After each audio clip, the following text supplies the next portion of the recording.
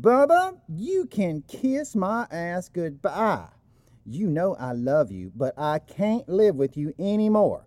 I'm taking the cat and the pot-bellied pig. You can keep that beer-drinking, flea-bitten dog of yours.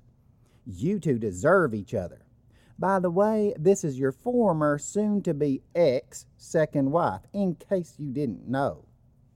I'm going to live with my mama and them over in Fort Payne until my Uncle Walker can get the papers filed for the divorce. Don't call me and don't come by. I swear to God, if you do, I'll have my cousin Wayne at the sheriff's office haul your ass to jail for wife abuse. And it don't matter that there weren't none or not. I'll tell him there was, and you know he'll believe me. I'll be praying for your sorry ass, 'cause if anyone needs it, you do.